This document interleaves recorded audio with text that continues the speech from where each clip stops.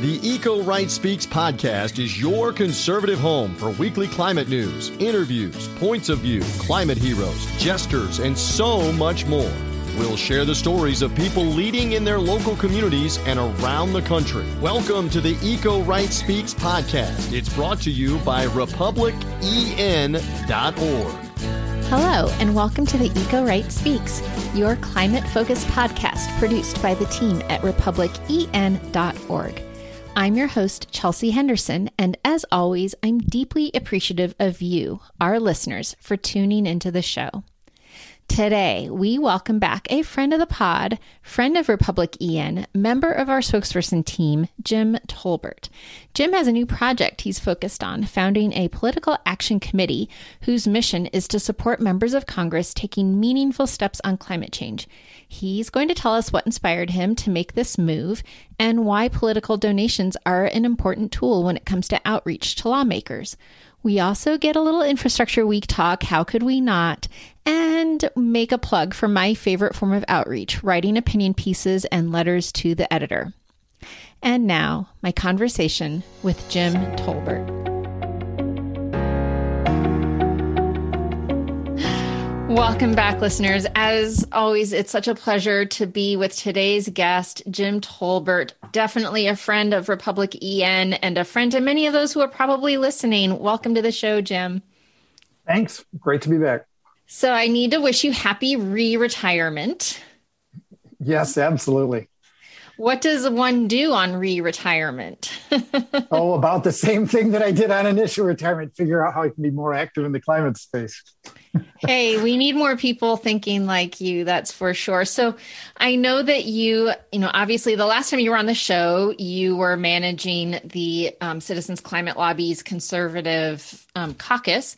And I'm just curious to where you're shifting your focus these days as you keep busy in re-retirement. Yeah, I am still very much looking to use my voice as a conservative to talk to other people I know and to make sure that there are voices out there articulating how we can address climate change in a constructive fashion that matches conservative values.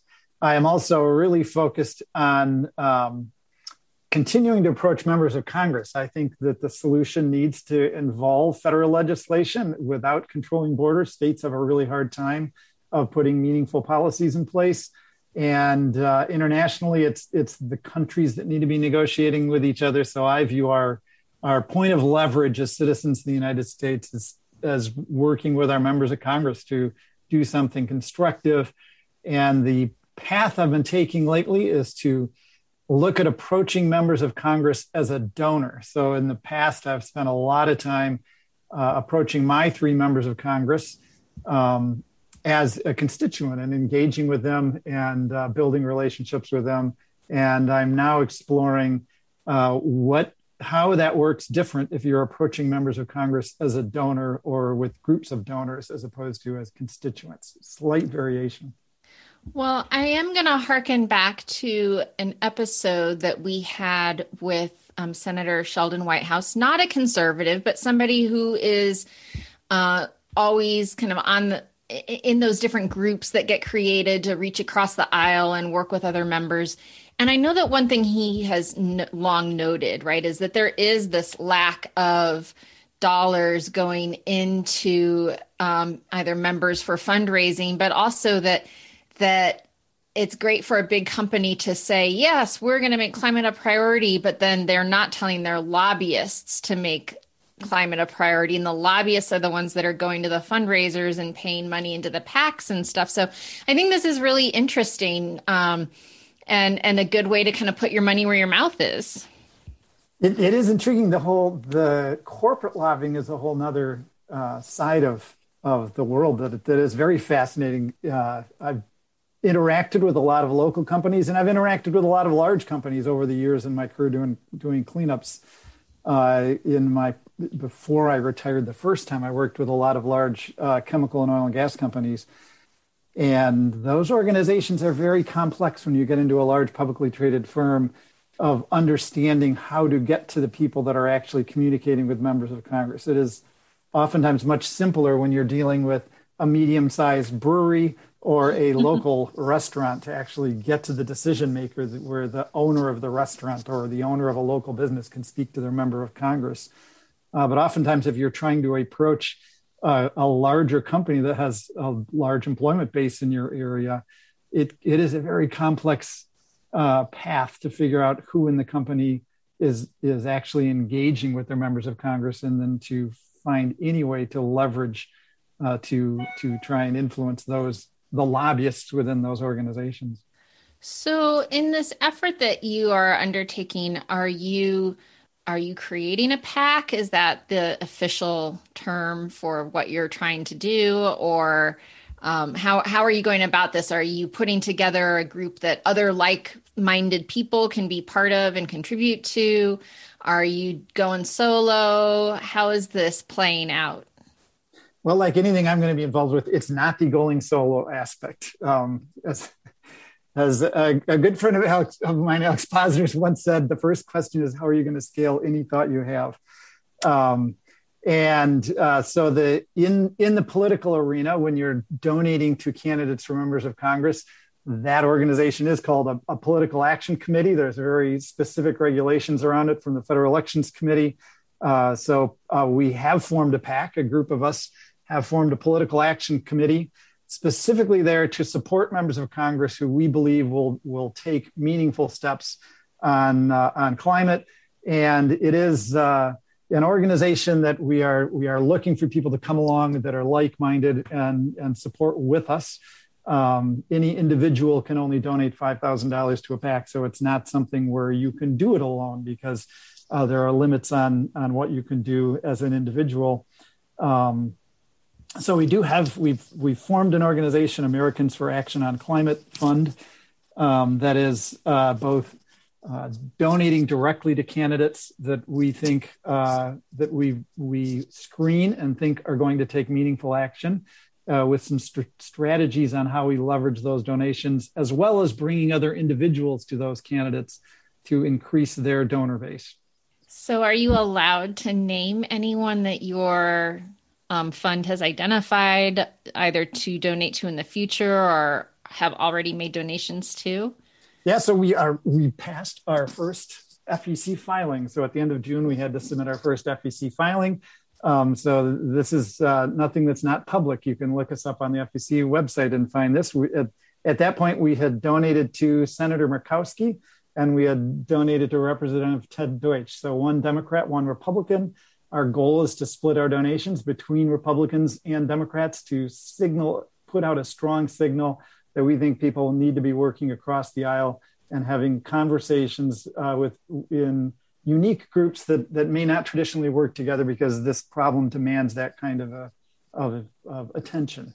It's like the Noah's Ark rule, which is always one of my favorite rules for listeners that don't know, when you are drafting legislation or it's been applied to caucuses on the Hill, working groups. You have one Democrat and one Republican join at the same time. So if you're looking for co-sponsors, one Republican and one Democrat at the same time. Membership to that old Climate Solutions Caucus that Mr. Carlos Curbelo used to spearhead with Ted Deutsch, one of your targets. They had that rule at the time that for every Democrat that came into the caucus, a Republican had to come as well. And what I like about that is that it inspires, it keeps the entity from being lopsided. And as you and I both know, it would get lopsided with Democrats, unfortunately. But also, I think it makes members speak to each other. And I'm always looking for ways for members to reach across the aisle to talk to one another. So if somebody wants to join, they have to go find that partner. They have to have those conversations. And I think that the more we're actually talking to people as people and not tweeting at them or, having the filter of a computer or social media, then the deeper the relationship that you're building. And it's harder to be mean to somebody you actually have a relationship with. Absolutely. And just to be clear, I also like the Noah's Ark approach for many things.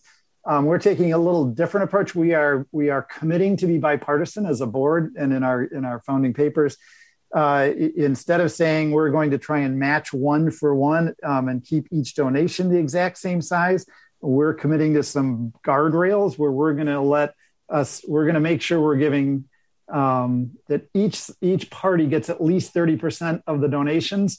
And we work in this space in the middle with some latitude to say at some point we may have a few more Republicans, at some point we may have a few more Democrats. We're going to take candidates evaluate them individually, but make sure we're consistently staying in that center space and a center lane that we have some guardrails around, and we will hold ourselves in place. Well, I really appreciate that. And so what I'm wondering is, are you still working and hoping for carbon pricing to be the mechanism? Is there any sort of, I don't want to use the word litmus test, but is there any, what are your conditions for what makes somebody active on climate change? Is it just the things that they've said? Is it that they've introduced a bill? Do you have some sort of metric that you're looking at? We don't have an individual specific metric as an initial point. We also don't have Americans for Action on Climate Fund is a little different than the work I've done previously, where we are not only saying the only solution we think that members of Congress should be talking about, or the critical litmus test that we would have out there is a price on carbon. What we want to do is make sure that members of Congress are putting a serious foot forward. We do have a phrase effective legislation that we're flushing out a little bit more on exactly what that means to us. We don't want just a couple of incentive policies that will go away after a few years. We want policies that we think are up to the challenge that our country faces and the world faces as we try and shift our energy generation away from a reliance on the open and unlimited disposal of waste CO2 in the air.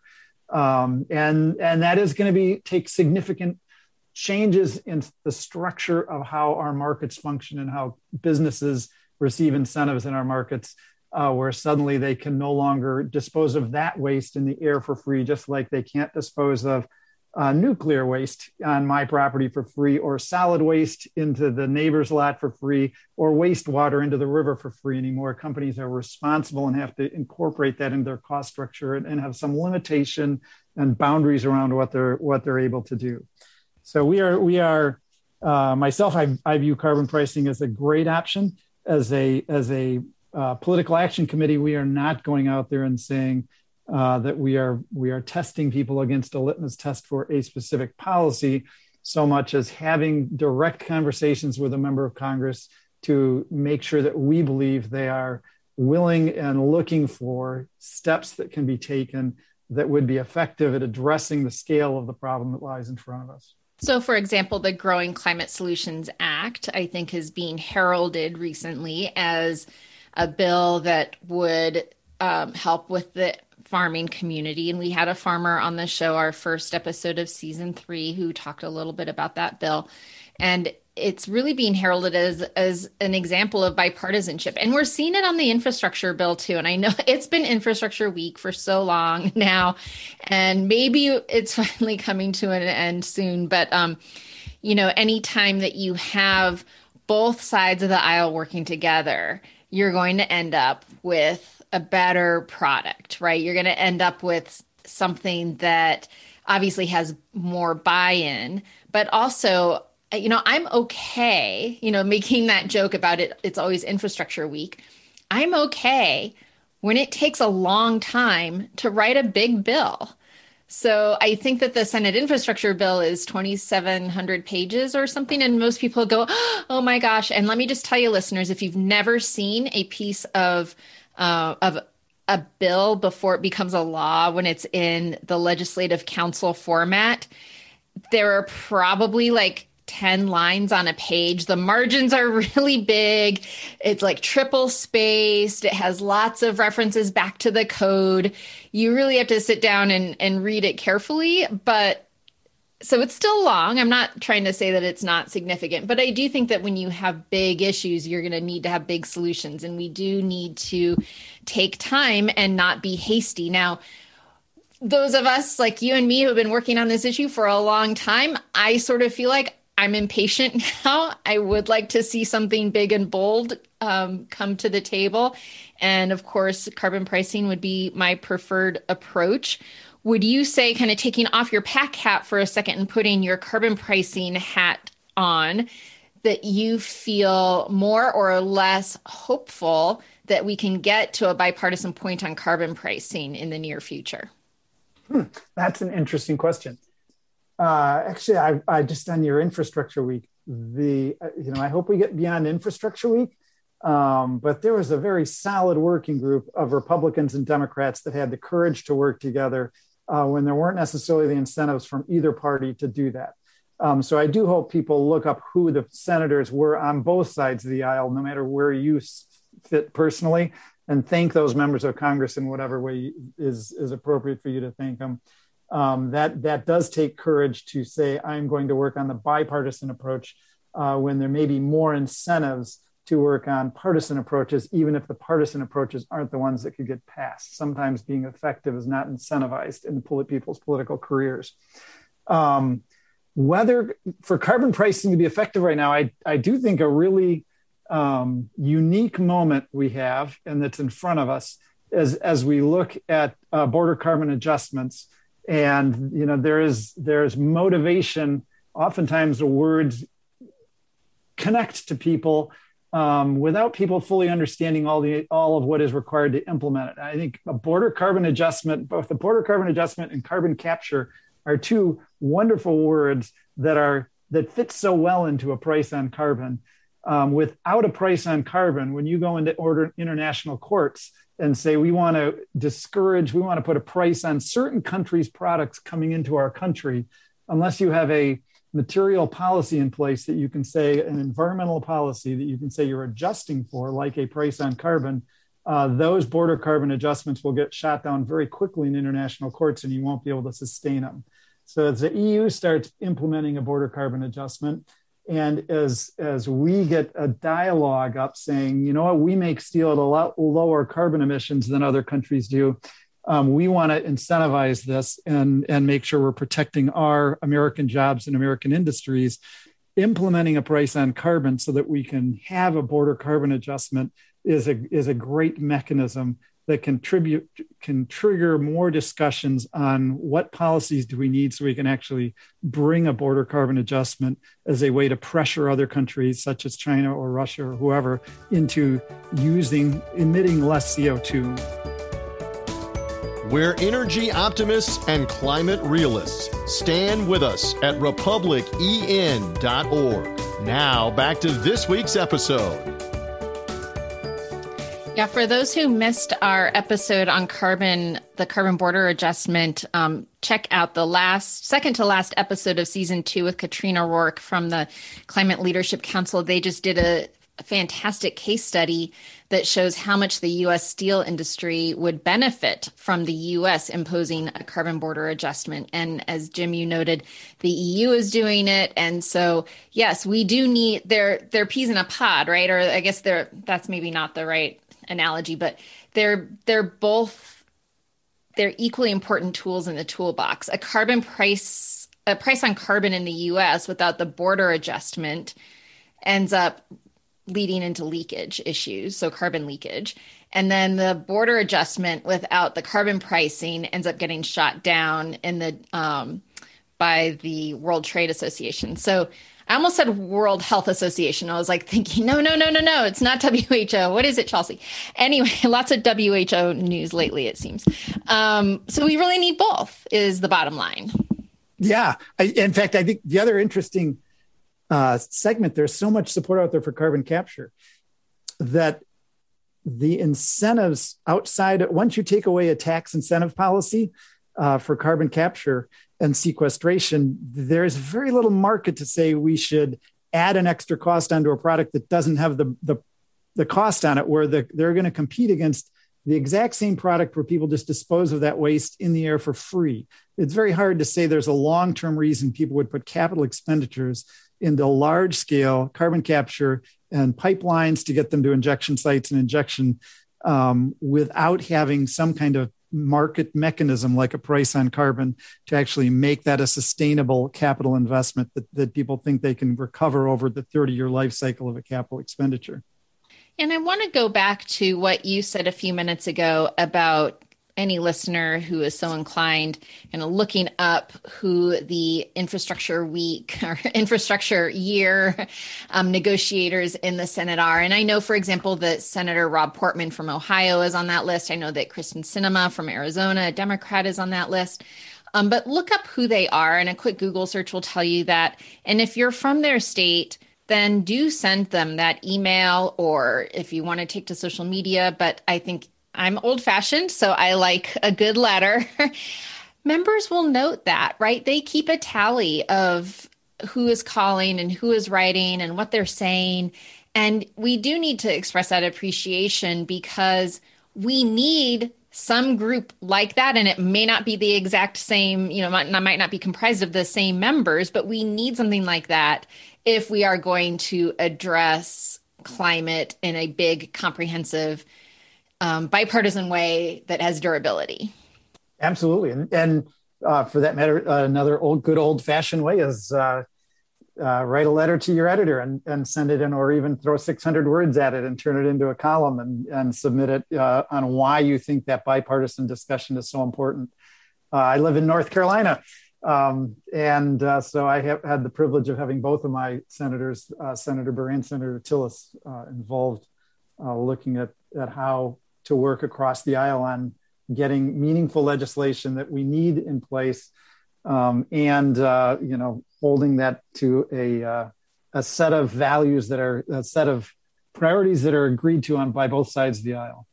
I feel a little bit like a broken record emphasizing what you just said. And it just occurred to me that if I used that description with my kids, I'm not sure they would know what it means, a broken record, but because I don't think Spotify breaks ever.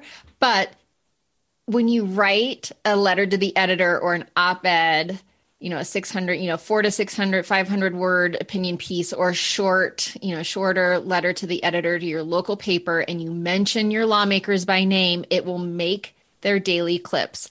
Every office has a press intern whose job it is to find every mention of their boss in any media outlet. And so it's just one way to know, maybe an email a staff is going to see, and it's going to be ticked in a column as you believe this or you believe that. But that letter to the editor or that op-ed is definitely going to get your members' eyes. And, we need encouragement right now in these kind of hyper partisan times. We need people to feel that they have the space to come out and reach these deals, because I think what you just said, being effective is not always incentivized when you're a lawmaker, and that is too bad. Yeah, another way to use your voice, and this is the angle I've been exploring lately, is using your voice as a donor for those that are able to.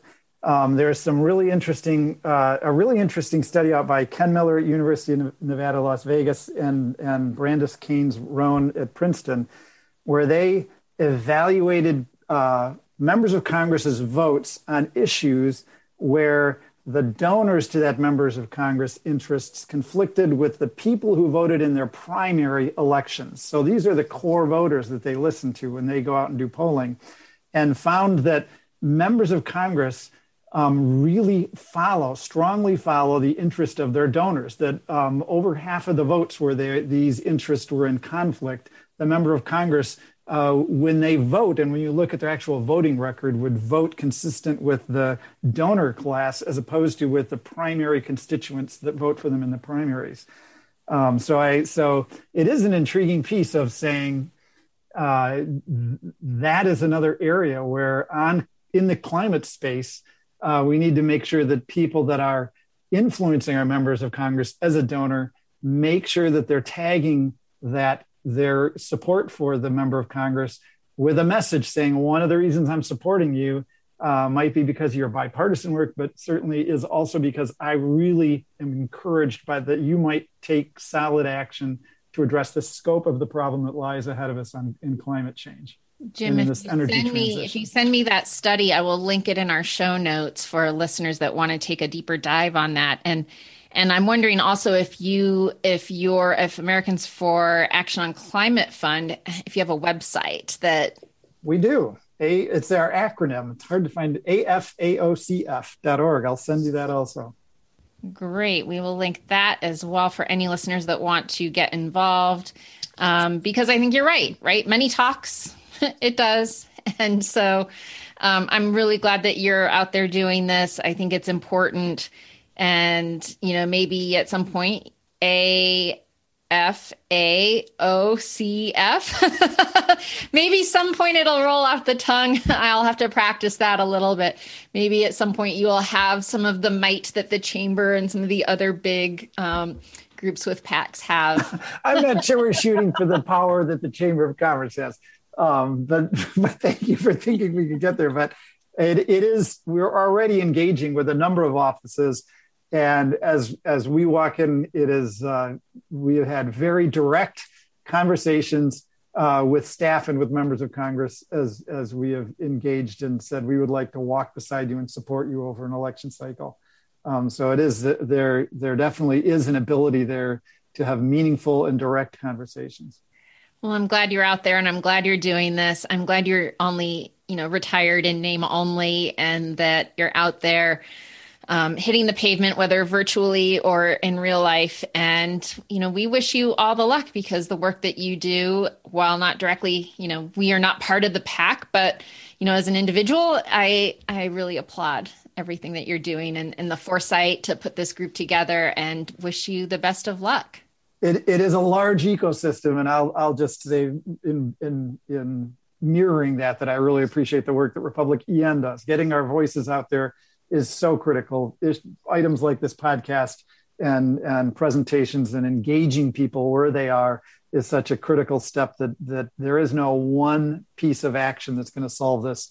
It is a bunch of people filling a bunch of different lanes, taking action where they can, that's going to help us get to a solution.